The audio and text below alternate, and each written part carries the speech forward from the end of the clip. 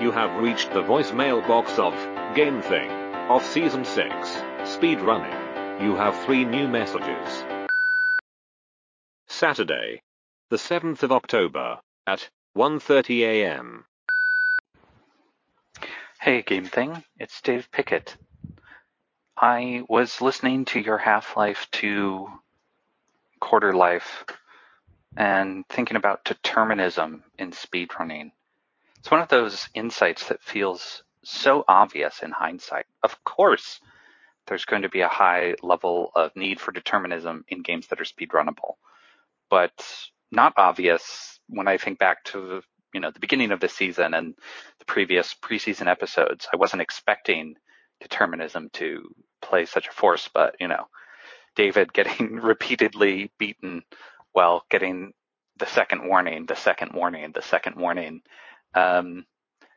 I think it connects with that idea, again, I think from the preseason of boredom and repetition, but in a different way. This idea that the reassuring certainty of the repeated second warning, right?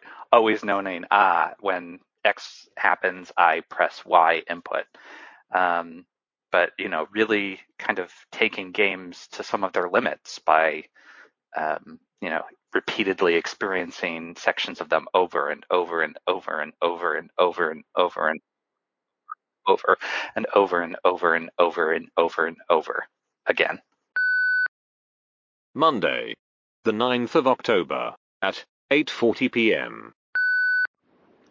Hey, Dave. Thanks for your message there. You may have needed one more over again to really bring it home, but you tried. It was pretty good.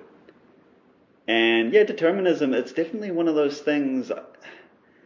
Sitting here with the speedrunning season in the rearview mirror, you almost didn't need to talk about it a lot because it was so obviously fundamental, and I guess because it's so obviously part of all games, because they are indeed all video games played on videos. I mean, computers, and computers are very deterministic in their very nature. You have to tell them what to do, and even a random number is often deterministic for a lot of purposes. And it also, I guess, it made me think about the relationship between determinism and the idea of just moving on in games. That idea that games often don't care for you to linger. In that Half-Life 2 moment with the guard only being able to get up to the second warning is a good example of that, right? Like, they're not really expecting you to hang out getting beaten. They're expecting you to move forwards, not at a speedrunning pace, but a lot of games are thinking that you're going to play the game, you're going to keep going, you're going to keep reaching the next doorway, climb the next mountain, etc. And that's helpful if you're making a game, because you don't have to account for a specific kind of behavior, which is somebody like David Walensky kind of lounging in alleys and rooting through the trash over and over and over again. See you. Bye. Monday, the 9th of October, at 11:55 p.m. Hey Dave, it's David. All I can say about determinism is we had no say in the matter. It had to come up.